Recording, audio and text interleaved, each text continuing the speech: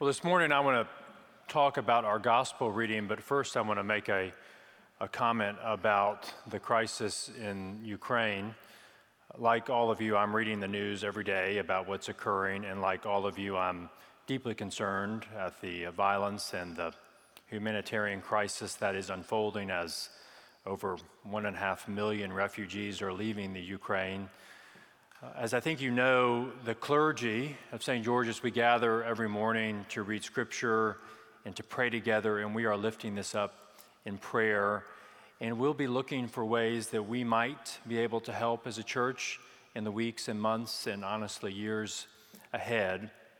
But I do want to commend to you prayer, and I know that most of you are already praying for the Ukraine, but prayer is a great gift given to us. And so I do encourage you every day to be lifting this crisis up in prayer, to be praying to the God who is named in our psalm as our refuge and our stronghold. So I encourage you to pray. So let us now turn to our gospel reading, and I want to start by reminding us that there was a time in the life of the church, early on in the life of the church, when we were called people of the way. It's actually before we were called Christians. One of the earliest labels or terms for us was people of the way. Jesus, on his last night with his disciples, he said to them, "I am the way. I am the way, the truth, and the life." And so his disciples were known as those people who followed this one who is the way.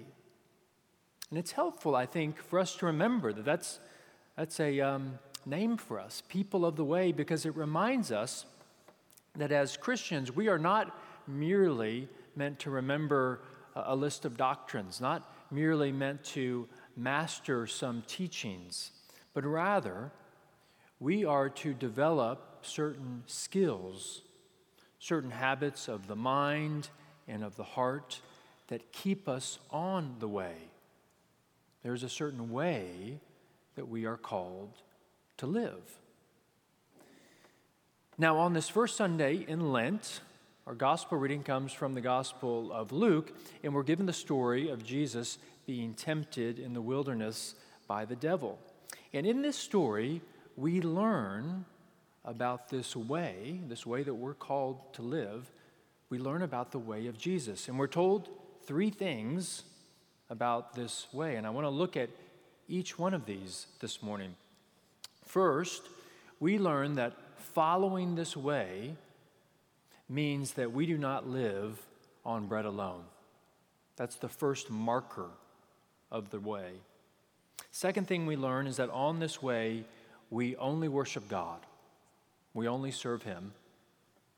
And then thirdly, we learn about this way that as we walk the way, we do not test the Lord our God. So let's examine and reflect on each one of these and just see how they affect our lives and how they might direct us in our attempt to walk this way. Now, a little context about our passage. Jesus names these three aspects of the way, as we said, when he's in the wilderness being tested by the devil. Luke begins our passage this way. This is the first sentence we heard. After his baptism, Jesus, full of the Holy Spirit, returned from the Jordan and was led by the Spirit in the wilderness, where for 40 days he was tempted by the devil.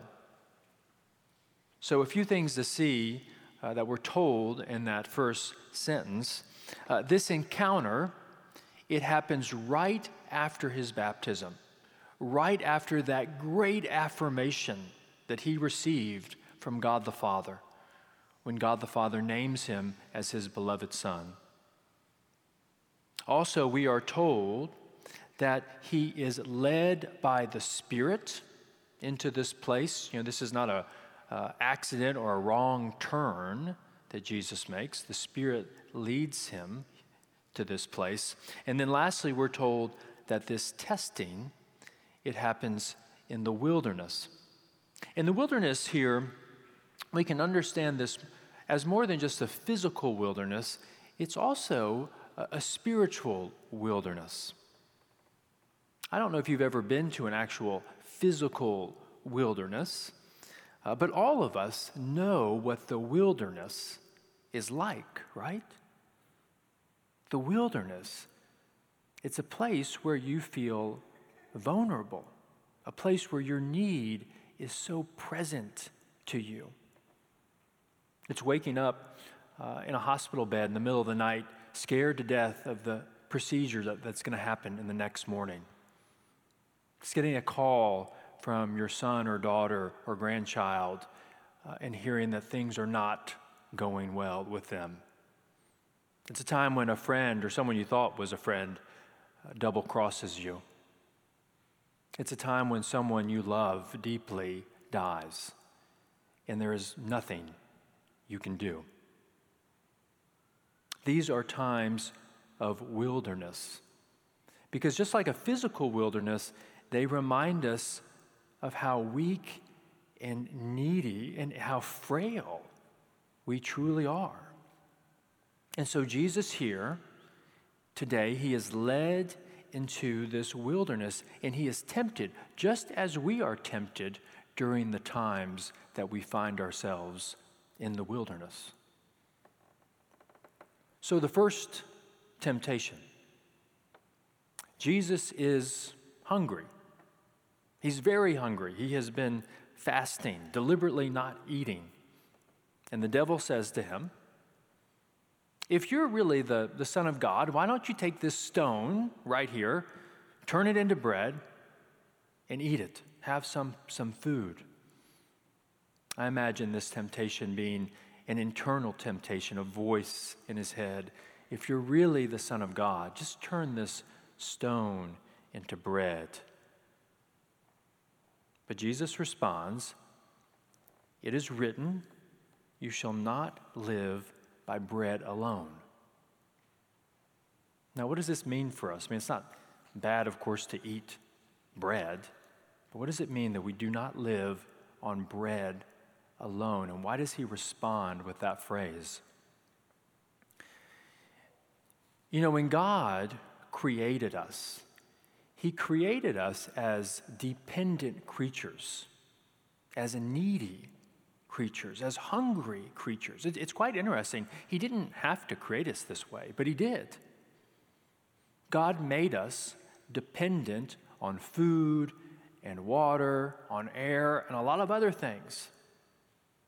He created us, and in our creation, he gives us all the things that we need. So he makes us hungry, but he immediately gives us the food to satisfy our hunger.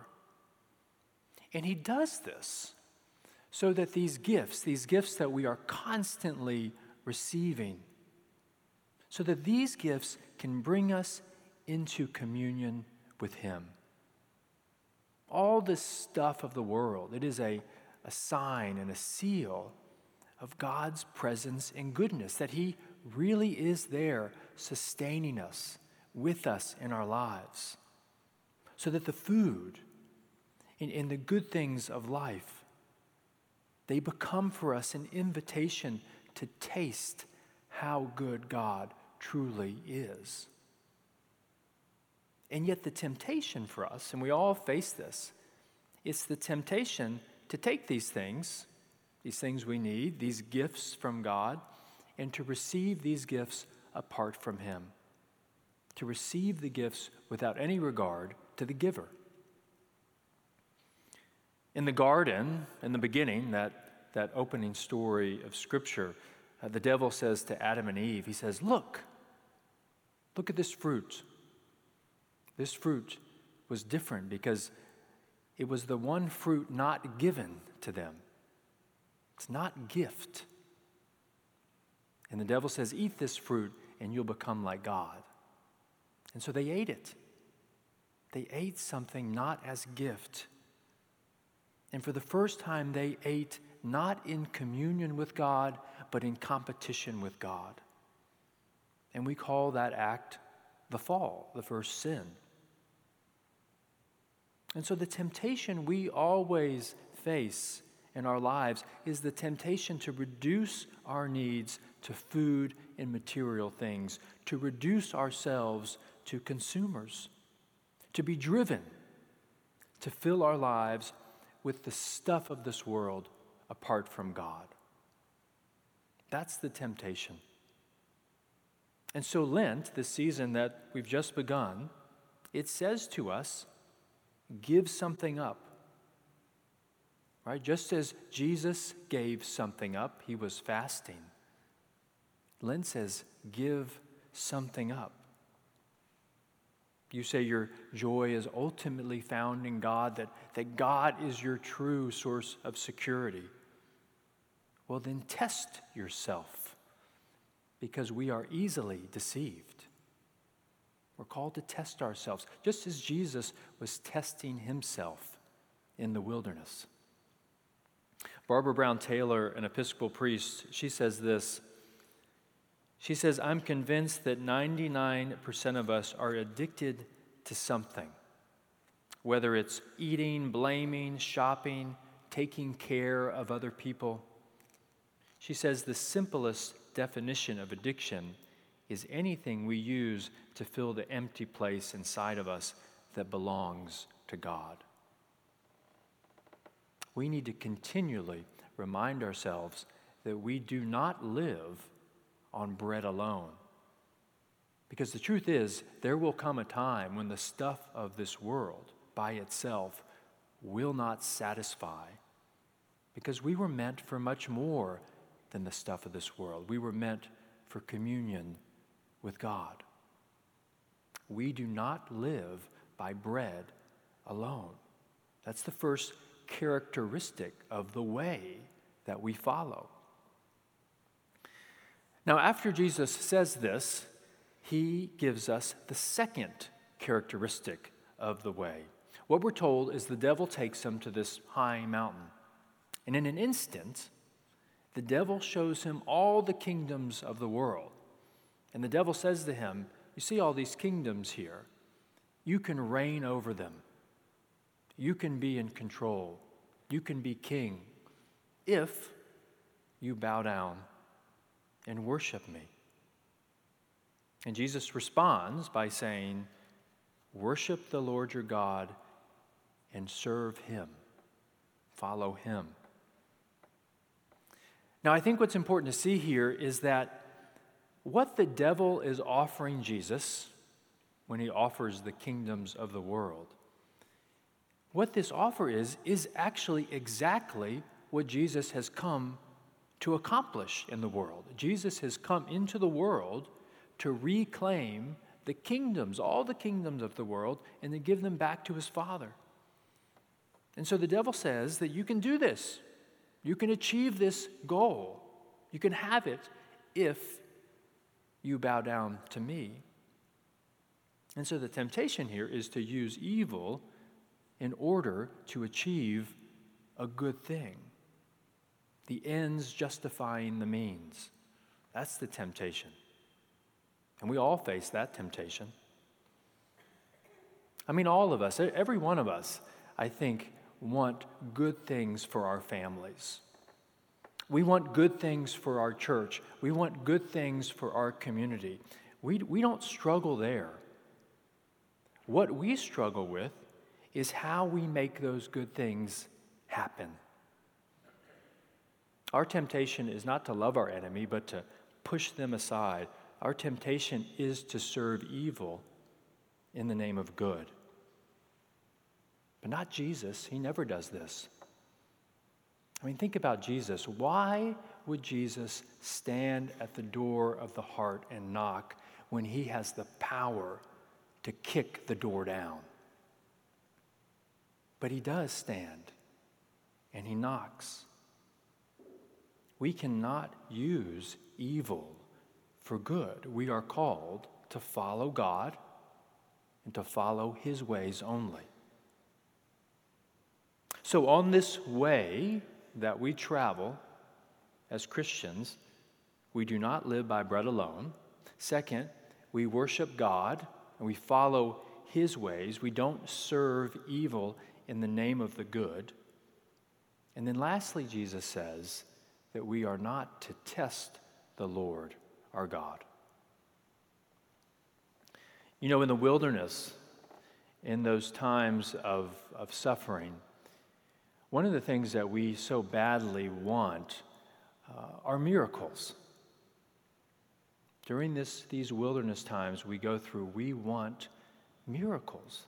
And we want these miracles not just to razzle-dazzle us, but we want miracles in these times as evidence that we are not alone, that God is actually at work in the world and at work in our lives, because often we don't seem to see Him. It's not bad to want a miracle. We all do. And they are wonderful when they happen, and they do happen. But Jesus says that we cannot expect them or need them, that this way of His, this way that we follow, is a way of faith and a way of trusting. I mean, the truth is we want Jesus to jump off the temple and be caught by angels. That would be amazing to see because it would boost our faith. And in a sense, Jesus wants this too. I mean, put yourself in His shoes. Just before this, 40 days before, God has affirmed Jesus as His beloved Son. But wouldn't it be nice to get another affirmation, to have the angels catch Him? Then He would know for sure. And yet Jesus says, you do not test the Lord your God. And what that means is that we are called to live in the confidence that God is faithful. In every relationship we're involved in, there's some degree of faith and trust required in the other person. And Jesus says, in your relationship with God, you are to trust Him, just as Jesus trusted His Father. And so He says, do not test the Lord your God. Have faith in Him. Trust Him. We began the season of Lent on Wednesday. And this season is a season during which we are reminded of the way of Jesus. And it is a season during which we are called to resolve, to renew our commitment to this way, to really focus on this way. Because we can either wander or make progress on this way. And so today we remember that as we follow Jesus, as we follow the way of God, as we follow the way of life itself, we remember that we do not live by bread alone. We remember that we only worship God and serve His ways. And we remember that we do not test the Lord our God. Amen.